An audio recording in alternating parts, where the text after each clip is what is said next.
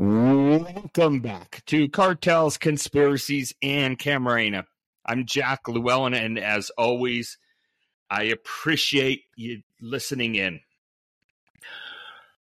Today we're going to do a few different things. May feel like a little bit of a hodgepodge, but I think it all kind of fits together, and you'll see that at the end.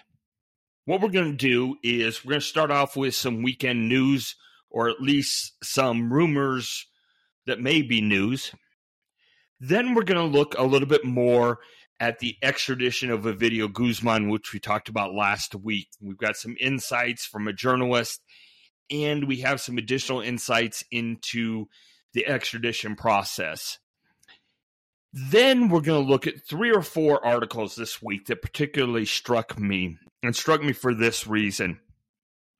From the beginning, one of our objectives in these podcast episodes was to show the nuance, to demonstrate how so many of these issues around the cartels, around drug trafficking, are nuanced far more than maybe a lot of people see, think about, or want to think about. I'm going to go through a couple of different articles that hit on different topics, but all relate to this idea that the problems confronting governments on both sides of the border with respect to the cartels and trafficking and the fentanyl crisis are far more complex and more difficult than often portrayed in the media, and especially now in this election season by politicians. But we'll touch on that more later on.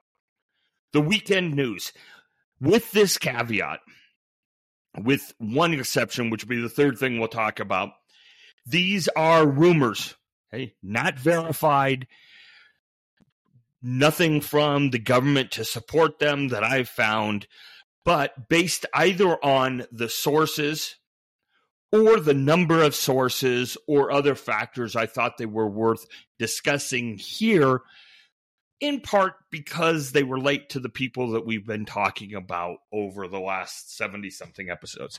So the first report from last Friday was that Rafael Caro Quintero had been transported from the Altiplano prison outside of Mexico City to a medical facility in Mexico City.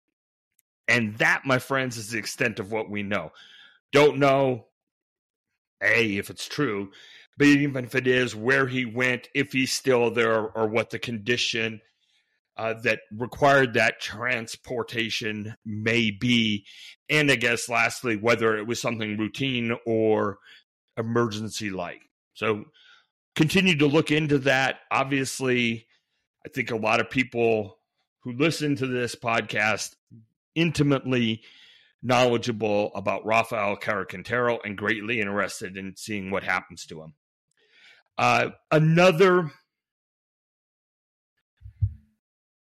rumor, maybe even with less credibility, but there's a story that over the weekend, one of the sons of Miguel Angel Felix Gallardo was arrested, and he was arrested in a way where there was intense security around the prison where he was taken to, or the jail in the municipality where he was taken. Again, that's all the information we have. The third news from the weekend is a little bit more verifiable. Friday and Saturday, there clearly were military operations taking place in Culiacan. Initial rumors were that it was Mexican Marines who were after Ivan of Los Chapitos, or El Nini, the head of security for Los Chapitos. But after the fact, it appears that the Marines were trying to get to Alfredo, who escaped capture, but only just barely. Again, I find it just fascinating that these people are living in Culiacan.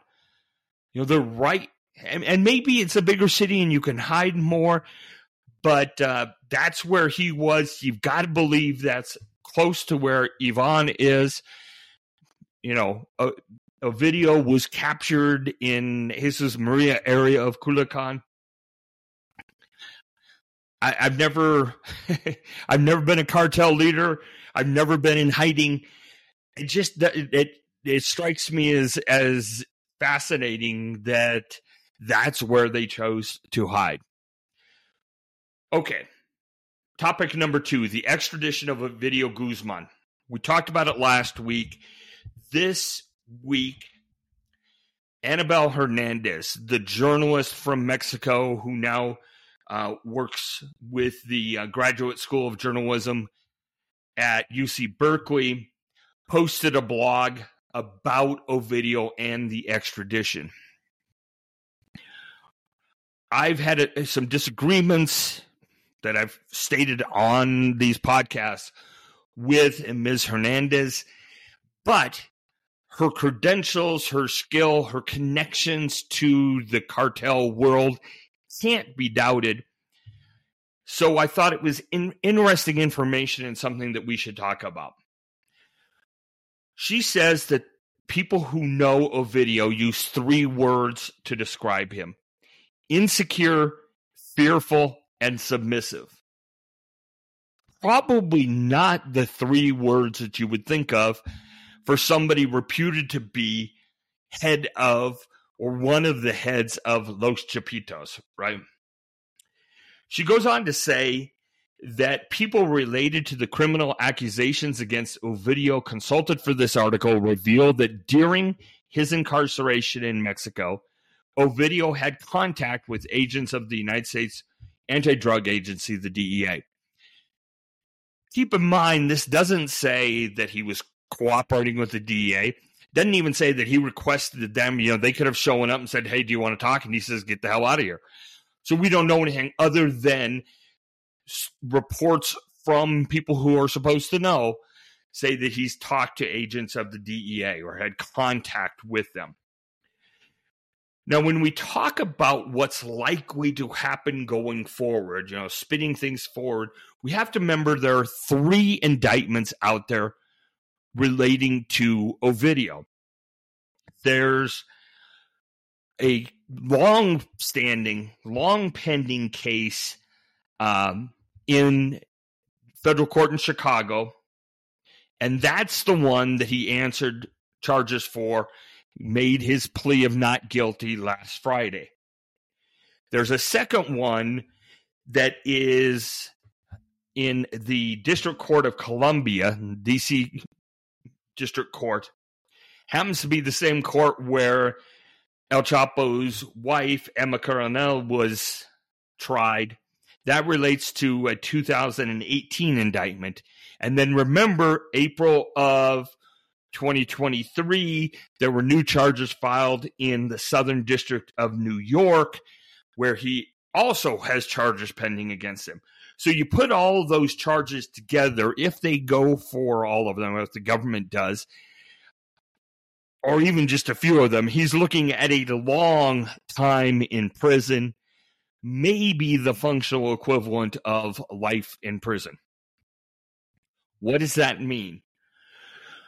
Well, Ms. Hernandez says, according to informants, the United States government expects that Ovidio prefers not to go to trial, but to reach an agreement with the Department of Justice and begin to collaborate, as did Vicente Zambada Niebla, the son of El Mayo, El Vicentillo, Damaso Lopez Nunez, the right-hand man of El Chapo, or Sergio Villarreal Barragan, the key lieutenant of Arturo Beltran Leyva, who, of course, was the head of the BLO. All of those people, took some type of plea deal, cooperated in some respects. On the other hand, what's not mentioned here is that Ovidio's dad, El Chapo, stood trial. All right, we talked about that last week. Same lawyers, right? But what's Ovidio going to do in those regards? She also talks a little bit more about Ovidio personally and says those who know Ovidio well and have seen him perform within Los Chapitos claim that for years he has been under the orders of his half-brother, Ivan, who, of course, is the son of El Chapo and El Chapo's first wife, Alejandrina Salazar. So you've got the two factions, right? Remember, you've got the sons from the first wife, the sons from the second wife, and you're going to have some family fighting here, especially with Ovidio now in jail. She goes on to say, in most of these meetings, he didn't speak or give his opinions. He just nodded his head to follow Ivan's instructions. He is classified as very nervous and reserved, and during his life, he has constantly required psychological therapy due to the high levels of stress he suffers from. Then she goes on, and I think this is important. We talked about it at the time that it happened. But she says, as I revealed last January in this space, in the second capture operation carried out in the town of Jesus Maria, a ranch in the municipality of Culiacan, Ovidio had managed to escape despite the fact that the house where he was with his wife and daughters was under fire. But he returned when his wife, Adriana, called him to tell him that the house was still being attacked and that one of his daughters was having a nervous breakdown. Thus, she says with some journalistic eloquence, thus the mouse who had managed to sneak away returned and fell into the mousetrap. Lastly, she says, after his arrest in January, it's said that Ovidio was resentful towards his half-brothers, Ivan and Alfredo, and has complained that he was abandoned. Insight Crime had an article regarding Ovidio's extradition process as well, and there's a couple pieces I want to pull up from there. Remember last week, we talked about the unusual nature of Ovidio's extradition because it went so fast. From Insight Crime, Sherry Walker Hobson, a former U.S. assistant attorney who prosecuted numerous fentanyl cases, said it moved faster than cases she worked on in recent years. Quote, I've prosecuted Mexican cartel members who were pending extradition in Mexico for years before their ultimate extradition to the United States. So, this expedited extradition of Ovidio is definitely strategic and political. Insight Crime goes on to say, notably, following the extradition, U.S. authorities applauded the Mexican government. Quote, we thank our Mexican counterparts for their partnership in working to safeguard our peoples from violent criminals. And that quote is attributed to the White House Homeland Security Advisor, Dr. Liz Sherwood Randall. And Insight Crime says it is one of many U.S. statements lauding Mexico efforts. Somebody we've talked about in the past, Vonda Felbeb Brown, a Brookings Institute scholar. She's the one, remember we talked about kind of the internal workings and the structure of CDS and CJNG and how they approach things differently, and we did a compare and contrast. A lot of that information started with a couple of articles written by Ms. Felbeb Brown. So she says, and in quoting her from Insight Crime, is it good that Ovidio was captured and extradited? Absolutely.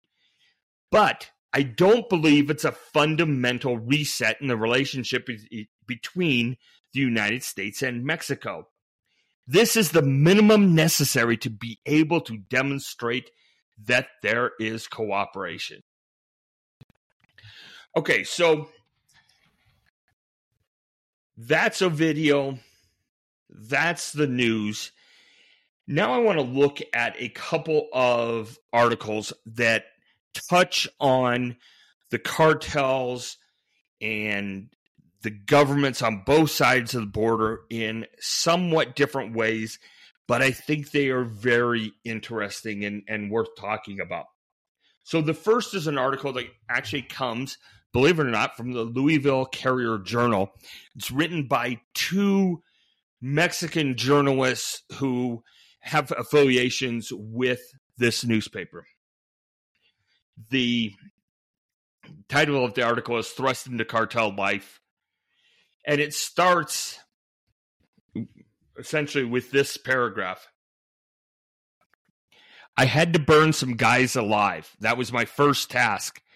The 18-year-old said with some excitement in his voice, recalling his first assignment in a Mexican cartel. We were chilling out, and 2 hours later, they brought them. We tied them up and sprayed them with gasoline and then fire. It smelled terrible. He recounted while eating tacos and drinking Coke in downtown Morelia. He said he was 15 when he was formally hired by CJNG.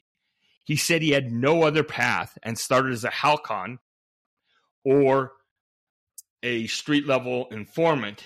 Then he began to advance, and he's now a full-time hitman for one of the most brutal cartels in the world.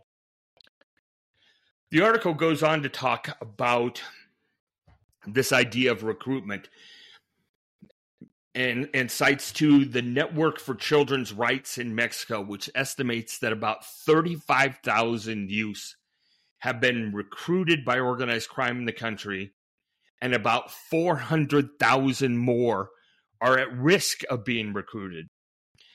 And that statistic is a moving target, says one of the coordinators. We're talking about an annual estimate because adolescents turn 18 and can no longer be considered in that statistic. One of the things this article points out is the direct connection between poverty, a lack of economic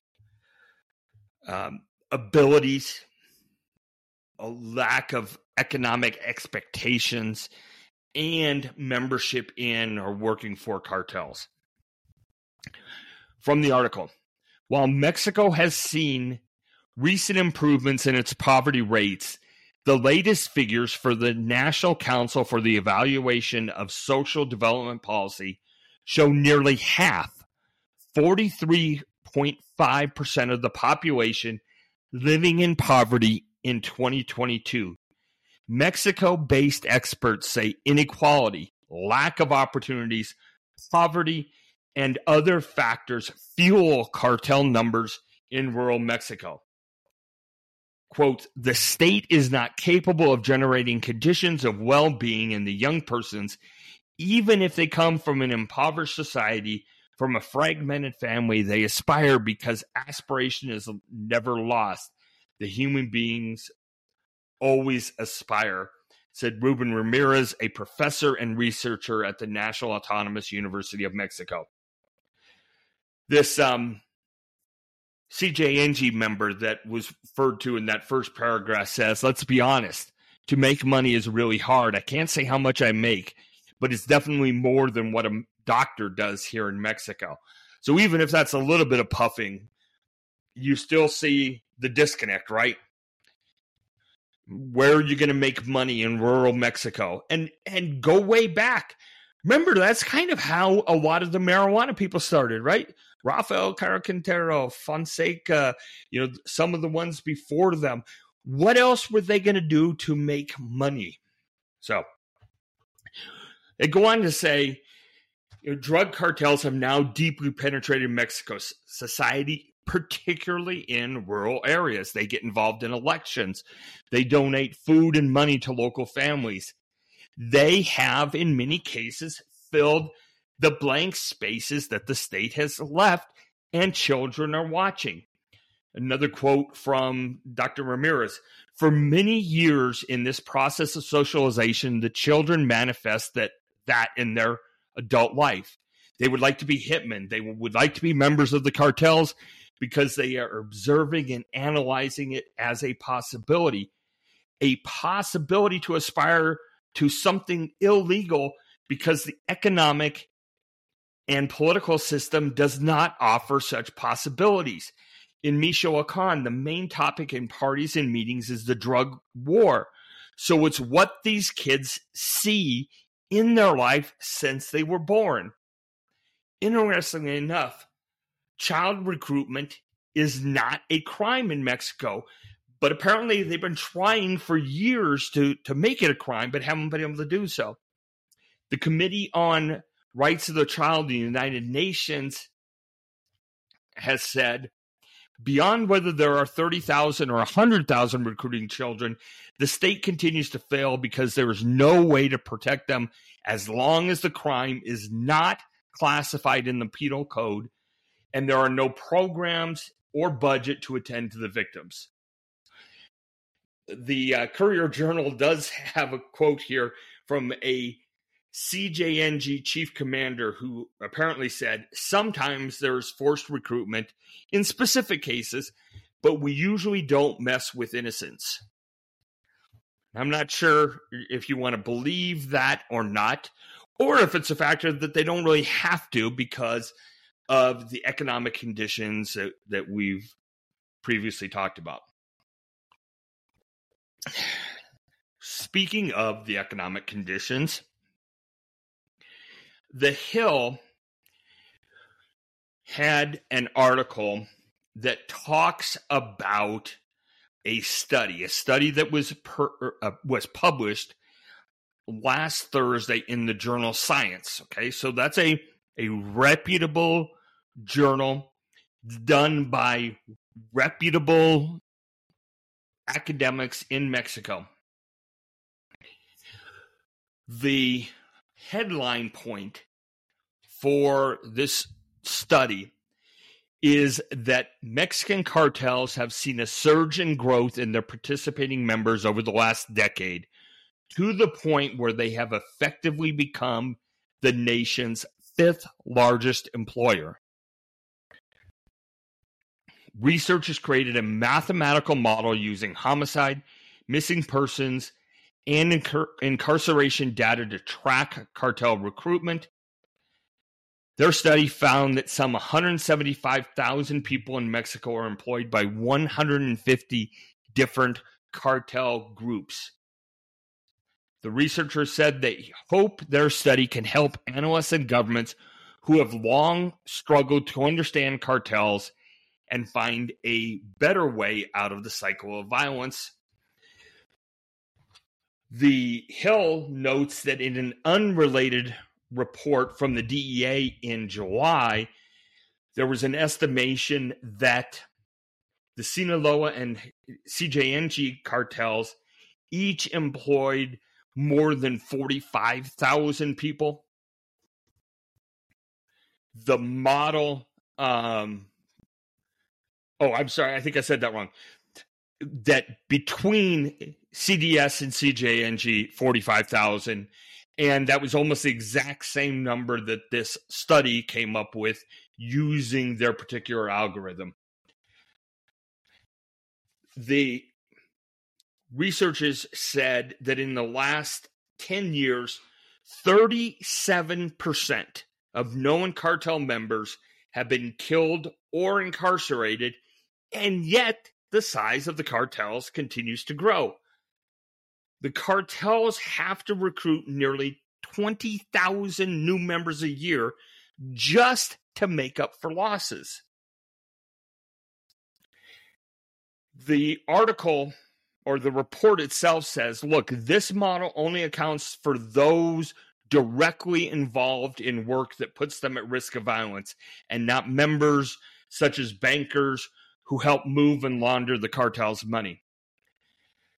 A researcher, Victoria Dittmar, had or touched on this and says it can be very difficult to say who is a member of a criminal organization and who isn't.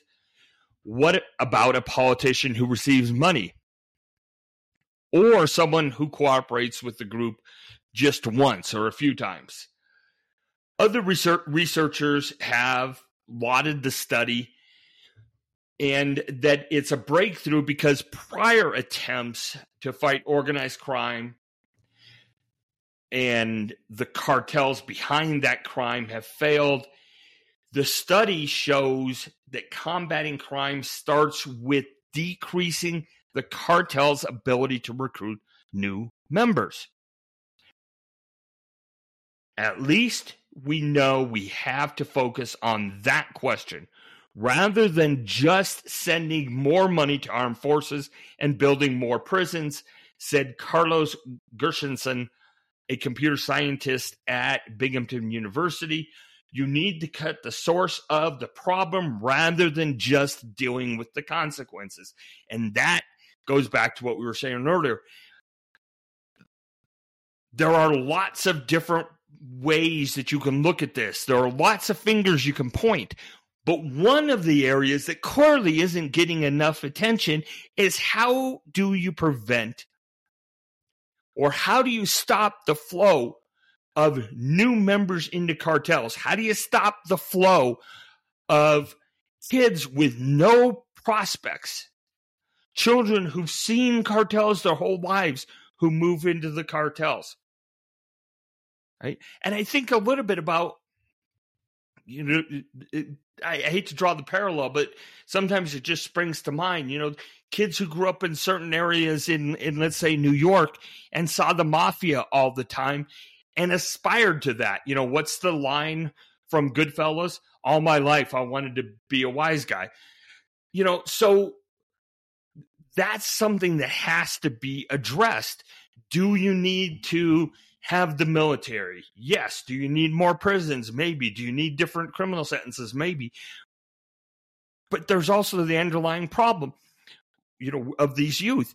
And I go back to things that I've said, and I've had people comment on this, and probably I'm not convincing many people, but we also in the United States need to find a way to address the problem of demand in addition to the problem of supply, right? If tomorrow there was no demand, even though that's never going to happen, the drugs would stop flowing.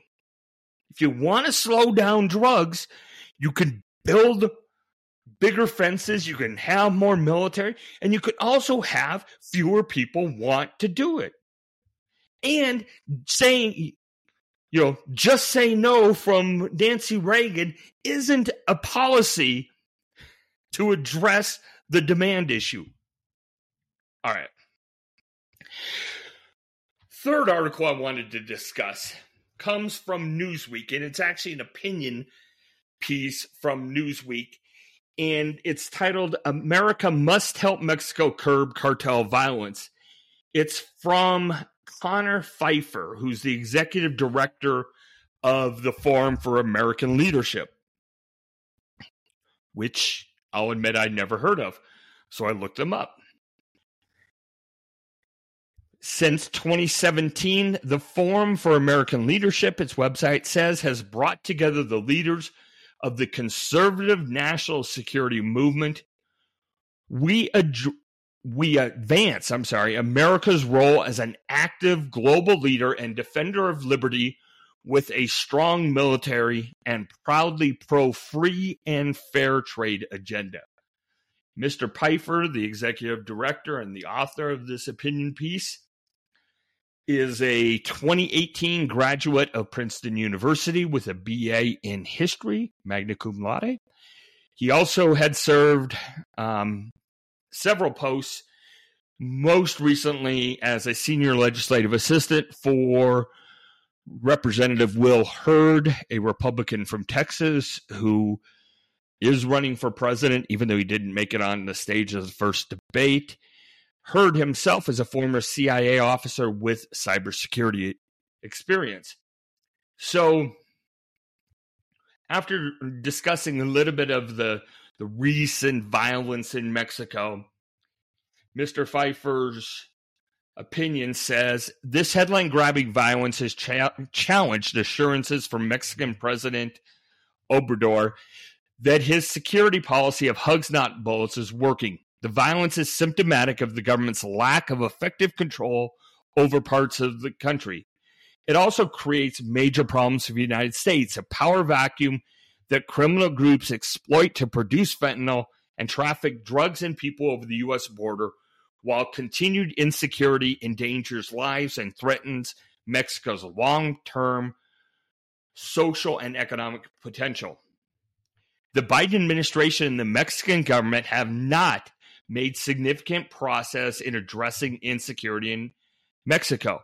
President López Obrador's response has been lackluster and in some cases raised questions about ties between officials in his party and criminal groups. He then says the Mexican president also goes out of his way to downplay security challenges. When U.S. officials pointed out that the Sinaloa and CJNG cartels combined have more than 44,000 affiliates worldwide, AMLO directed his anger at the United States, not at the growing reach of these groups. And when a national commission announced that a staggering 110,000 people are known to be missing in Mexico, AMLO said that he would conduct his own sentence that would lower the count, leading to the resignation of the commission's chair. As you could imagine, given Mr. Pfeiffer's credentials, he has some strong words for the Biden administration as well. The Biden administration's response has been to go along with AMLO's rejection of past bilateral security efforts, such as the Merida Initiative, and to replace them with the Bicentennial Framework for Security, Public Health, and Safe Communities. While the initiative is heavy on meetings touting its success, homicides and drug trafficking continue to worsen, and the United States does not have operational control of its border. As a recent Center for Strategic and International Studies report noted, the Bicentennial Framework has been hampered by reduced operational security cooperation between the United States and Mexico.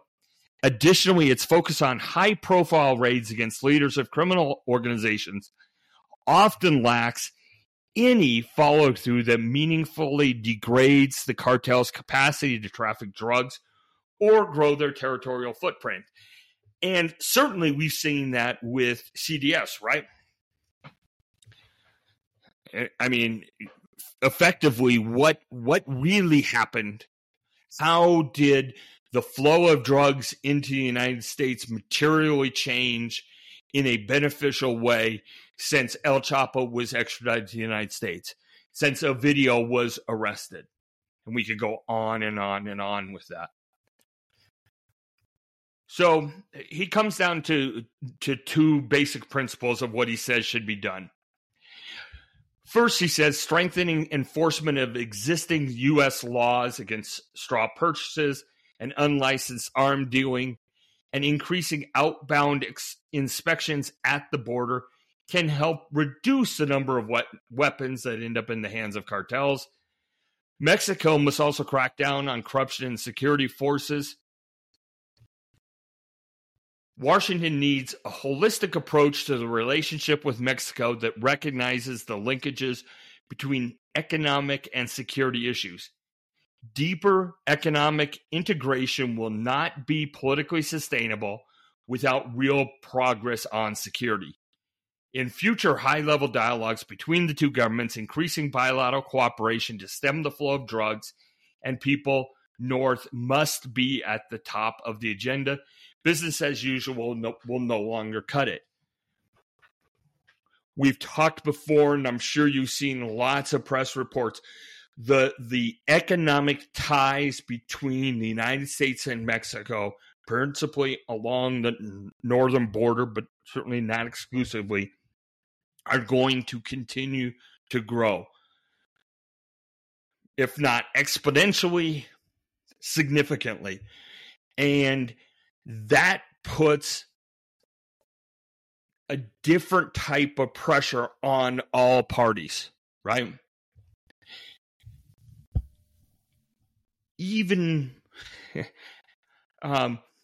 irrespective of your thoughts on exactly what Mr. Pfeiffer says here, The benefit of this is understanding or recognizing that you have several competing interests. You have national security interests. You have internal security interests. You have economic interests, and you have political interests. And there's probably half a dozen more that we could think of very quickly. And all of those need to be considered, if not addressed, as part of any bilateral effort to understand where there's room and possibilities for real meaningful progress. One of the things that is frustrating to me is that certain events get touted as being very significant, and politicians, security forces, sometimes agencies of the U.S. government are very, very quick to shout, "Haha, victory!" But really, it doesn't. It's a Pyrrhic victory at best. And another example of that is last week, Z43, who was one of the last leaders of Los Zetas, and probably the last of the numbered leaders to either be incarcerated or killed, pled guilty to a variety of charges. And the United States Attorney for the Southern District of Texas put out a press release touting how great it was that they were able to catch him, and saying, this is a major dent in trafficking. And he had this kind of little video that went with it, which in my opinion was really awful. It looked like a bad campaign ad for a congressman. But what struck me is the Zetas haven't been a force for several years. So touting that one of their last leaders has now pled guilty and saying how this is a credible victory in the war on drugs is nonsensical to me. And again, I understand the political reasons for it. Okay. And so this isn't a criticism. It's simply to recognize, the Zetas went away. All the Z's went away. You've got others, the Knights Templar, La Familia Michoacana at one point. AFO was degraded. BLO went away. And yet, you're left in a situation where you've got CJNG that now have 44,000 sub-cartels working under them. You've got, a resurgence in Tijuana. You've got battles in a variety of states. You've got cartels with influences in Southern or in South America and in Europe and in Australia. To say, it's a great victory because we got one guy from a cartel that doesn't even exist anymore, shows that we are putting our fingers in the dike and not addressing the problem, right? Okay, that was a little bit more of a rant than I intended. I'm really fascinated by this discussion. And if anybody out there has contrary thoughts, additional thoughts, I've heard from some of you who thoroughly disagree with some of my views, and that's fine. I'm happy to discuss it with anybody. But I'd love to hear from you. I'd love to have you come on. Send questions. Come on the podcast. Talk to me next week. We can talk about these issues. Whatever. I'm like I say, I find this extremely interesting from an intellectual level and very frustrating from an emotional level. Before we go, check out the newsletter. Again, a lot of the stuff that we talked about today was in the newsletter, but there's lots of other stuff. It's a quick read. I think you would really enjoy it. If you like the podcast, you'd like that. Keep looking for stuff on YouTube. Second book goes to the publisher in 38 days or less. So wish me luck. And that will do it for Cartels, Conspiracies, and Cam Rayner for this week. We will talk to you next weekend. Have a good week.